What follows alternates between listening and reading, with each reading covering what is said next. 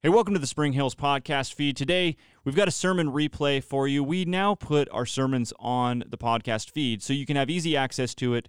You can go to the Spring Hills app under Media, and you can find the podcast feed there, so you can listen to the sermons easily while you're driving to work. You can listen to them on Spotify, on Apple Podcasts, pretty much anywhere you can find your podcasts. We have our feed up. So the sermons are now available to you on the podcast feed. And then, of course, we talk a lot about the sermons throughout our episodes. So those are always good to catch up on. If you missed last weekend at church, you can listen to Pastor Brett's sermon here on the feed and then listen to the following episode of the Spring Hills podcast. So check out this message from this past weekend.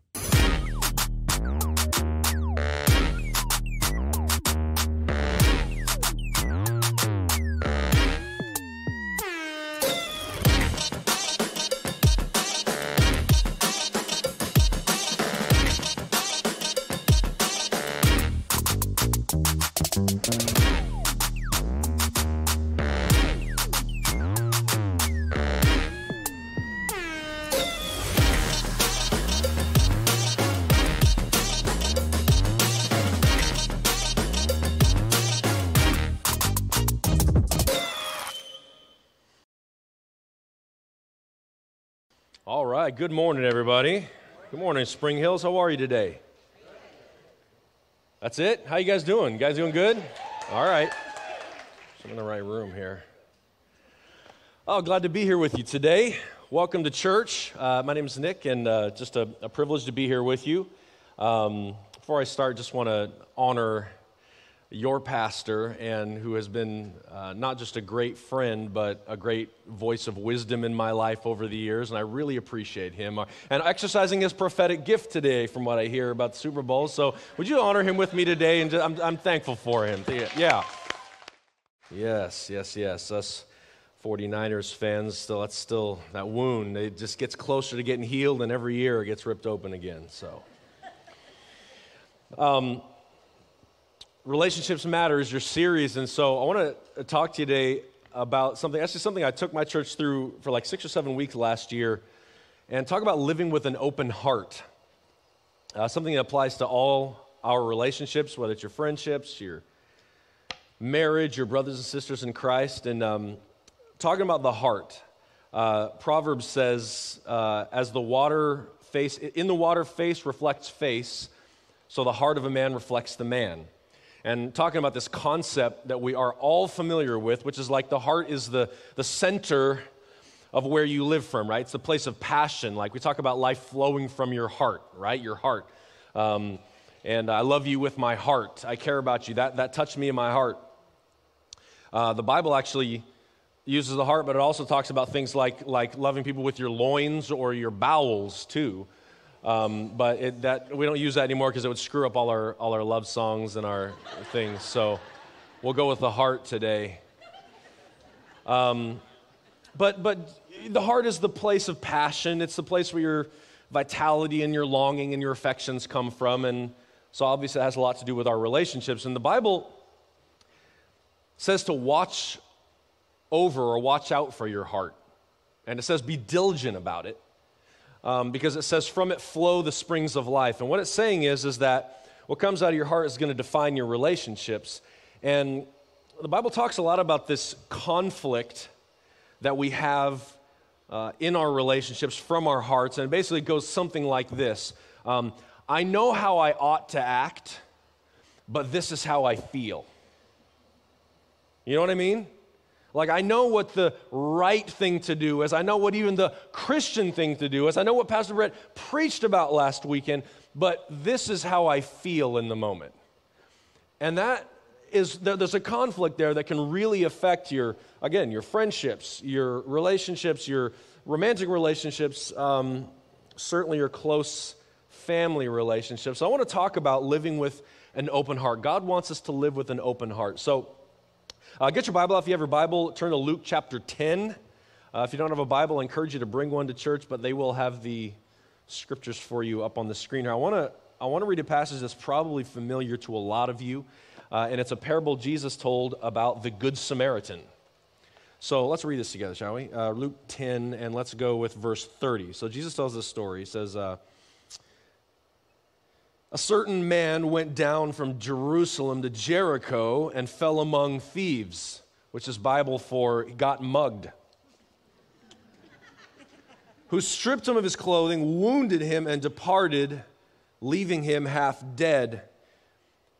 Now by chance a certain priest came down the road, and when he saw him, he passed by on the other side. And that's the last we hear about the priest. Likewise, a Levite. Now, a Levite would be a specialist in the tabernacle worships. He was a specialized religious order. And when he arrived at the place, came and looked, and then passed by on the other side. And that's the last we hear of the Levite. But a certain Samaritan, as he journeyed, came where he was. Now, Samaritans were sort of a mixed ethnic people from that area, and that had to do with Jerusalem being, or Israel being carried off to captivity. And anyway, the pure-blooded Jews look down on them. They are never the hero of the story.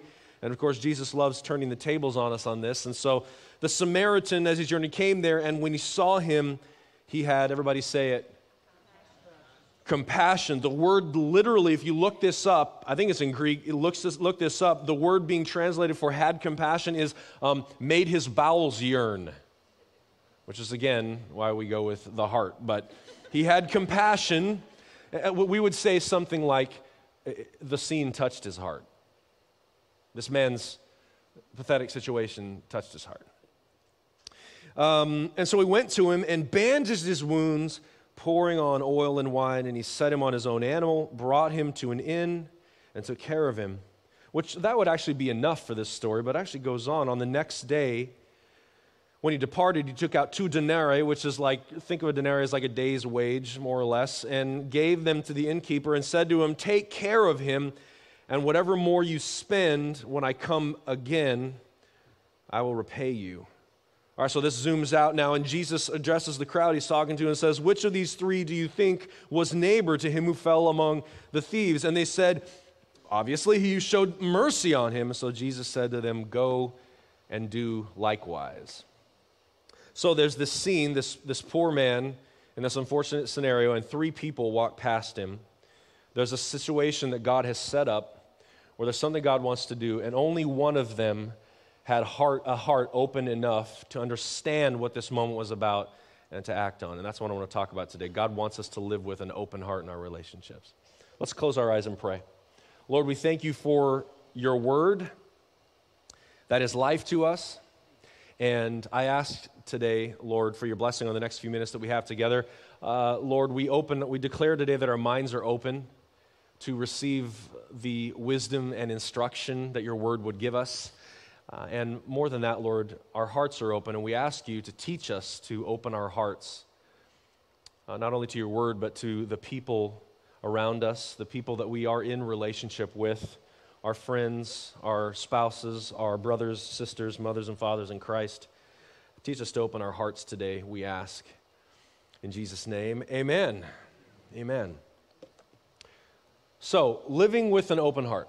I'm going to give you a definition just for the purposes of this today, and the definition is, for living with an open heart, I'm talking about maximizing your capacity to give and receive life. You are placed where you're placed in relationship with who you're in relationship with, and God designs you with this capacity to both give and receive life. The ability that you have to give the best of yourself to the people around you, the best of your personality, the best of your gifts, the best of your talents, the best of your time and attention, is dictated by how open your heart is to give these things. And not just that, but your ability to receive that which God wants to bring into your life is also determined by how open your heart is. There are things God would like to give you that our hearts are not open enough to receive, right? God is not cruel. He will not take a hammer and anvil and crack our hearts open. He asks us to keep our hearts open. So I just wanted to think about that, because the capacity that you have to give and receive life is determined by how open your heart is. The ability to feel properly and speak properly and pay attention and focus properly is determined by how open your heart is. And this applies to all of our relationships. I'll just give you a few here. An open heart is required for us to properly celebrate great joy or to empathize with great pain. Those two things have a lot of weight in our lives. I mean, don't you love it when you have something great happen in your life and you tell somebody and they're really, truly, sincerely, genuinely happy for you and they're like, that is great. I am so happy for you. Some of you are looking at me like, dude, that never happens to me. But seriously, don't we love that when people are sincerely happy and know how to rejoice with us? Like the Bible tells us, rejoice with those who rejoice. Like that's a command in Scripture. So do we rejoice properly with people with whom it is right to rejoice to, right? Otherwise, isn't it lame when people and you tell somebody, this is great, this happened to me and it's great. And they're like, that's great. Let me tell you what happened in my life the other day. Isn't that so lame? Don't you hate that? So the ability to do that, to rejoice properly, the ability to empathize with the inevitable challenges and trials and hardships and difficulties and pain and tragic circumstances that every one of us experiences in our life and the places we feel alone and hurt, and the ability for people to come and to truly enter with real empathy into this moment with us and help us carry the weight of that without being really trite and saying, well, you know what, Jesus is good and it's going to get better. I already know that, but what I need is somebody to really be in this moment and carry this moment with me. We need an open heart for this. We need an open heart. And I will tell you this, the age we're in, the social media age, has broken our ability to process these deeply emotional moments. Like it's all above the neck. And so we know how to process it with our brains, but down into the heart is where we can really bear the weight of these moments. Are you with me so far? Okay, so an open heart is required for this. An open heart is required to lead people effectively and compassionately. If you own a business here, if you're a manager of people, or you lead your family, the ability to lead compassionately and effectively without treating people as commodities, we need an open heart for that. The ability to build a lifelong successful marriage requires an open heart. Some of you married people that have been married a long time, say amen, please. It requires an open heart because there's going to be stuff. Along with that, an open heart is required to raise capable, God-honoring children. Some of you that have kids, say amen. I have 3 kids, 12, 10, and almost 6, and you need an open heart because they will try your patience. And I love them very much.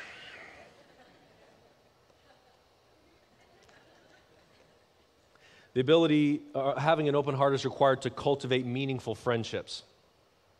Men especially, hear me on this. This is something that there is an all-out war on you regarding friendship in this culture. And the ability to move past, we're just talking about sports and, politics and hunting or whatever it is, to move past and actually build real, affirming, strong, healthy friendships with other men. It's a vital part of your life. And we have to have an open heart to do this. And so much of our culture is pushing back against that. But we need that. We need to have an open heart toward our friendships. And I could go on and on about this, but really an open heart is just required to live in tune with what God is doing in our lives, right? We need an open heart to give and receive. Now, here's where the difficult part comes in, because the opposite of an open heart is not a closed heart, it's a hard heart. It's not your heart doesn't close to people, it gets hardened and brittle towards people. And that's what we're seeing here with this text with the priest and the Levite. I read this text and we all know who the hero of the story, right? Clearly, be like the Good Samaritan is the point of this story. In fact, I could just say, should we just do that and wrap up the series right now? All right, everybody go be more like the Good Samaritan. Let's get the band up here and pray and be done. That's obviously the point. And here's the problem, though, is that I have read this hundreds of times and I've preached it easily into the dozens of times. And the problem is the more I focus on this, the more I start to identify with the priest and the Levite. The more I start to see myself in these two people. And the problem is that a hardened heart comes from a lot of what we already have. I don't read this, you can read this priest and Levite and say, well, that's about the elite religious ruling class, and it's about people like Pastor Brett. Like, this doesn't apply to us. This is a warning, Jesus warning Pastor Brett on this topic. No, you know what I see with the priest and Levite? I see two people that had everything that we have and find precious here in the West. I see people that had significance and security and financial security, and they had a purpose for their life, and they were pursuing their best life, and there were very important people who were going about their business, doing very important things, and just didn't have time for anything else. And when we allow that to be the driving force of our life, our hearts begin to harden toward people. This can come up from a lot of different things. There's a lot of things in our life that can produce this. Not all of this is our fault, but a lot of things can produce or begin to harden a heart. Let me give you a couple of ideas. One of the big ones is undealt with shame or unhealed wounds. Everyone here comes in and you could identify what that means in your life, but here's the thing. If we have shame that has not been properly submitted to Christ, if we have wounds in our life that has not been the Scripture and has not been allowed to really deal with, what happens is we get into protect mode with people.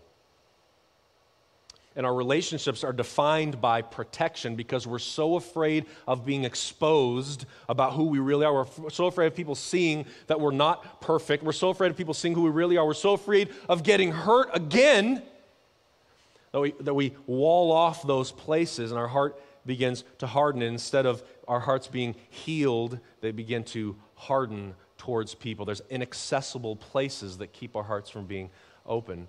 Shame and unhealed wounds can harden our heart. Another one is just simply fear of loss. We live in this culture today that is like, there's this phrase zero-sum, zero-sum culture, which is like there's a finite amount of everything, and I got to make sure I get enough of it and don't waste it. And that's really built into this sort of consumeristic idea of our culture, which is like, I don't have enough to give what God wants me to give. I only have so much time. I'm a very busy person, right? Is there anyone here that's not a very busy person? Everybody's busy. Like that's the calling card. That does not impress anyone anymore. How you doing? Busy. Yeah, we'll join the club. Like everyone's busy, right? Look at me. Very busy pastor, all right? Everybody's busy.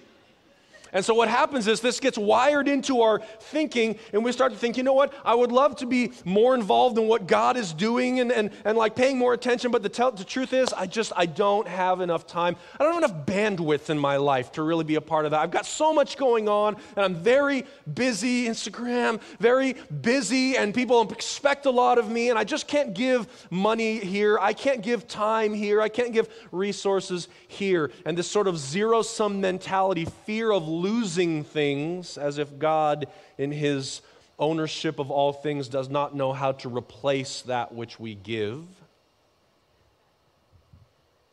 God gets really obnoxious in the Scripture occasionally when people start telling him about what they can't do. He'll make big sweeping statements like this. Look it up. He'll go like, were you there when I spun the universe into orbit?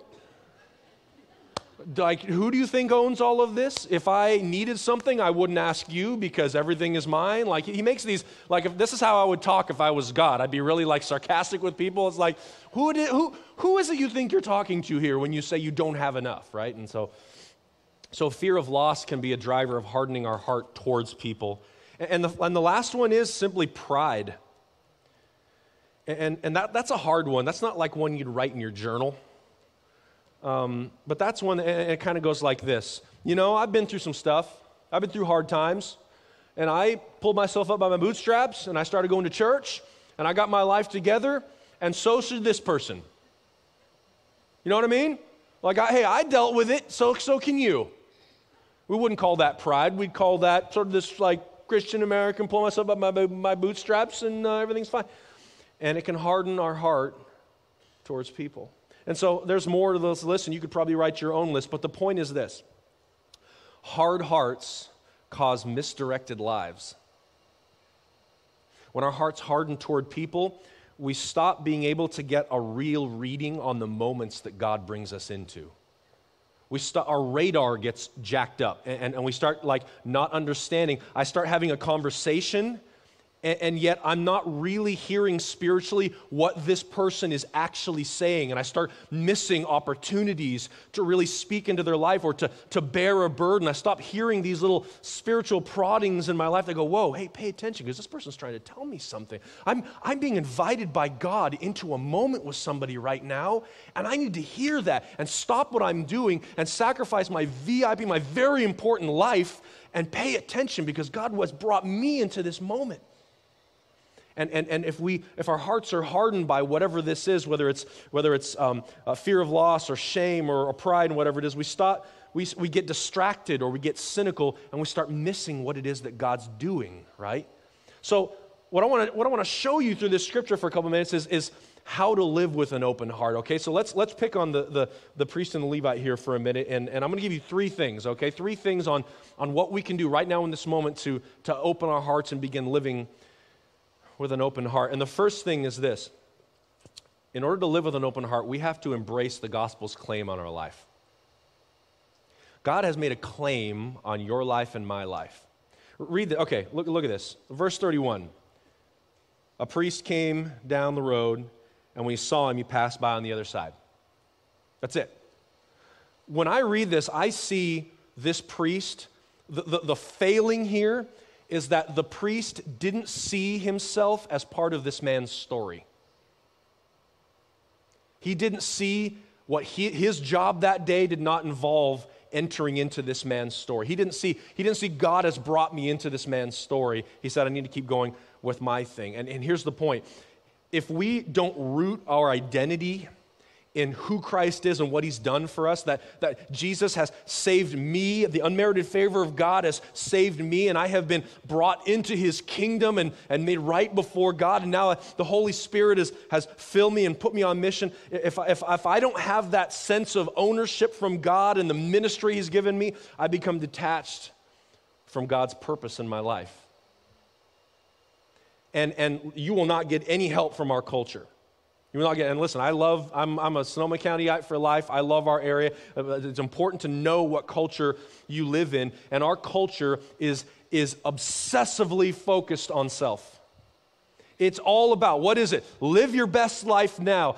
Increase, like you got to find the best of you. Look inside, pull that out, excavate that, and live your best life. Become your best self. And regarding people around you, if they are not overtly for you, if they're not like on your side, cheering you on, then get them out of there, man. Like life is meant to terminate on me. That's the message you get from culture, and you'll hear that everywhere. But here's the point. When we have committed our lives to Christ, when he has genuinely saved us, when we have been washed clean, we have been baptized into the church, and now I'm belonging to the eternal family of God, and his Holy Spirit has filled me and has changed and given me the mind of Christ so that I think the thoughts of Christ, and he's filled me with his power to accomplish the things that he's called me to beyond my own strength. When I am living in that context, my perspective and the purpose of my life completely shifts. All of a sudden, there's this higher claim on my life than just be my best self. That's so boring when you think about it. Anyone can do that. And all of a sudden, I look around, I see that, you know what, listen, the highest claim of my life, is it my family? No, even though the family is extremely important. Is it my community? Is it my job? No, all very important things. But the highest claim on my life is Christ. The highest claim is what God is doing now. And that supersedes everything else. We need that refreshed in our lives, brothers and sisters.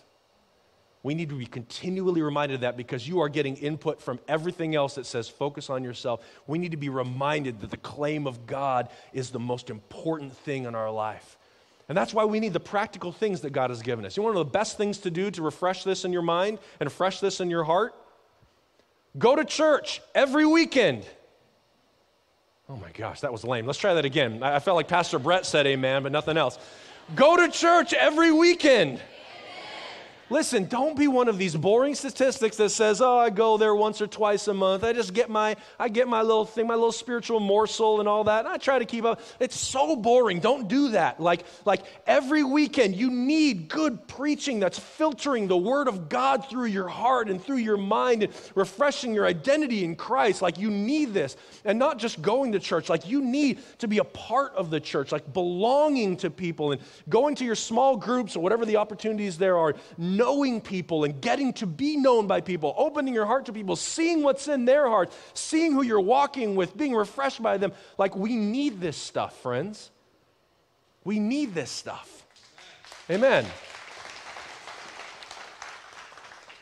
And as we do, we move from that I'm too busy with living like a Christian person mentality to opening our hearts to the mission of what God is actually doing. And it is exciting to be a part of what God is actually doing.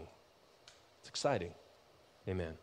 Okay, so that's the first thing. We have to submit to the gospel's claim on our life. God has a claim on my life. Here's the second thing we can learn, and it's found in the next verse, 32. Let's go with the Levite here. It says, it's almost the same as the priest, right? It says, likewise, a Levite, when he arrived at the place, came and looked and passed by on the other side. One change, one difference between him and what the priest did, and that's the Levite came and looked. The second thing I believe is important to living with open heart is we have to learn to process our emotions in prayer. I'm suspicious that what happened here is the Levite looked and felt some level of either false empathy or disgust with this person and just kept moving. And that can look like, just like you're walking and just, oh man, God bless you, brother. Lord, I just pray the best on him in Jesus' name. Lord, I'm sorry, I've got to, yeah, no, I just saw this, dude, I just saw this horror. You know what I'm talking about? And we can act that, it doesn't have to be someone that's beat up on the side of the road. We can act that way in our relationships. We can do that when we don't allow God to filter the feelings of our heart. Here's the thing. Jeremiah has one of the most succinct definitions of the heart, and it's totally not one that you write love songs or romantic comedies about. And it goes like this. It says, the heart is, everybody say it, deceitful above all things and desperately what? Sick. Who can understand? Oh, that's romantic. Like that's what you want to preach relationships matter on, right? There's a definition of the heart, and yet that's what it says. That's what it says. And if I was to do my own translation of Scripture, it would be something like this. So as it turns out, follow your heart ends up being really bad advice. Like terrible advice. Follow your heart is some of the worst advice you can give somebody. And why? Because your feelings are real, but they're not necessarily true. You feel real things.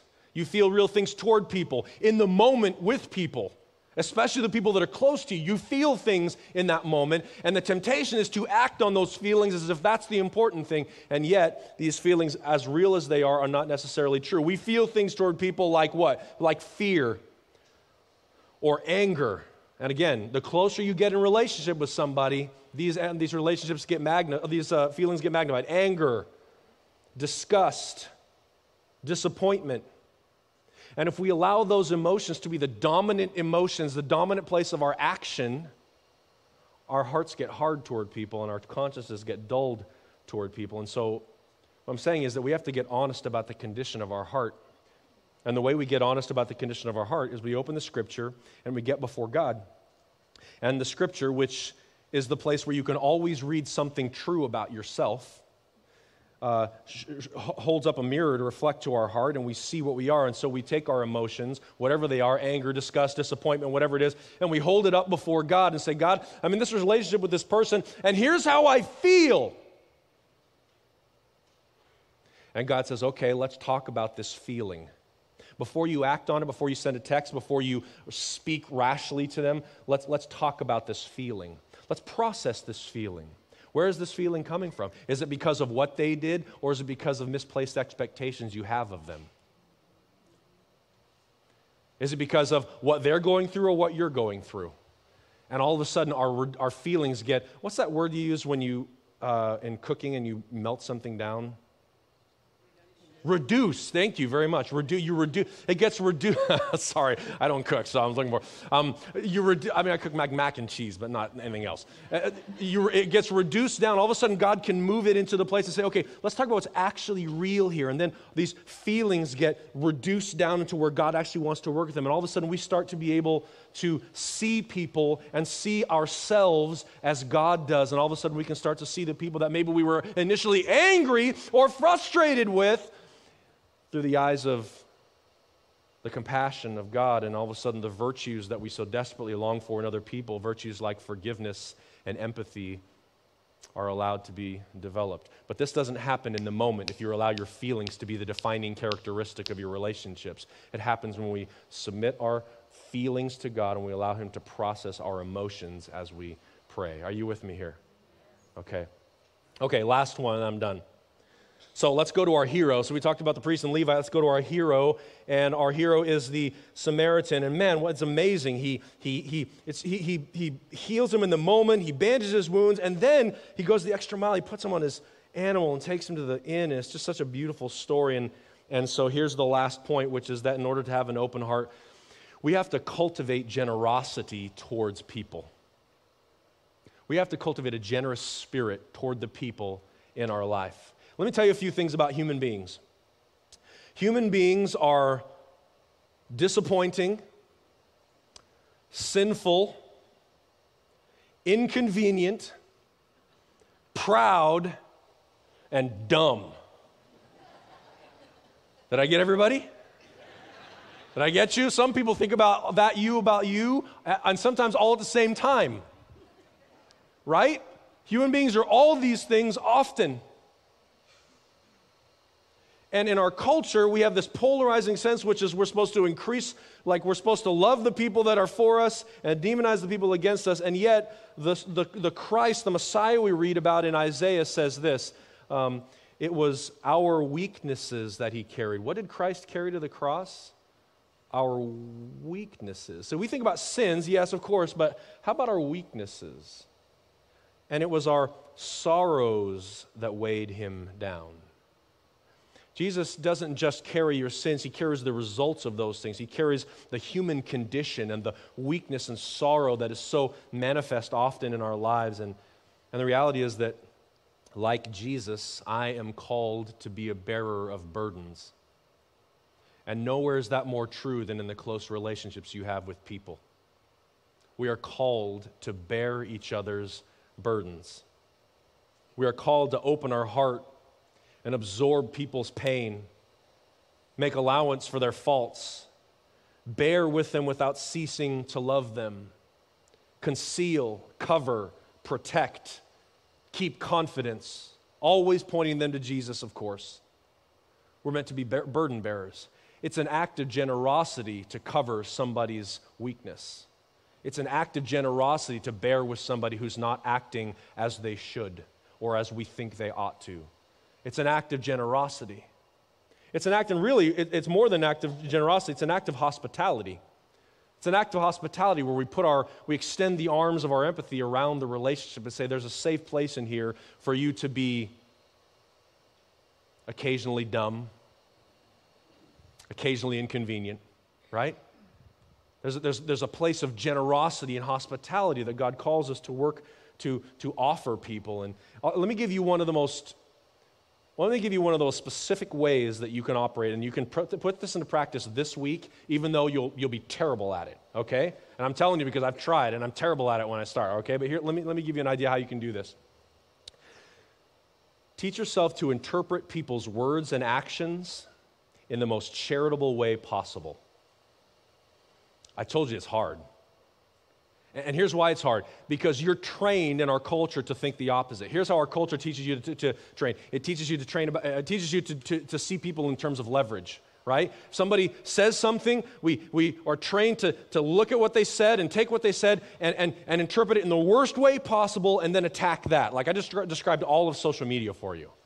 right? Like take the worst possible, like Pastor Brett was talking about football, and he was not paying attention to the wounds that us 49ers fans are carrying deep in our hearts, which means he doesn't care about us, which means Pastor Brett does not care about you.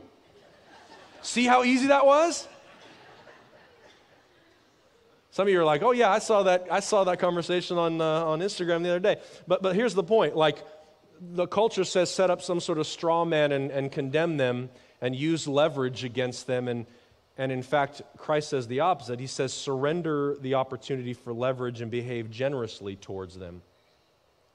And that means putting yourself in a position where you might have the weaker position. Because if I take somebody and I say, I'm going to take what you said or what you did, and I'm going to interpret in the most charitable way possible. I'm going to give you credit for what I think you meant rather than what you said inartfully. I'm going to give you credit for, I know where your heart is on this, and even though you're not maybe communicating it well, I know what you mean, and I'm going to give you credit for that. It's scary because we lose leverage, and what if they don't treat us the same way? The message here is, so what? That's how Christ has treated you. So we behave. You want to have an open heart toward people? Be a place of generosity. This can change instantly can change relationships. All of a sudden, instead of combat, what they're hearing from us is, wow, there's just like this hospitable, safe space you've created.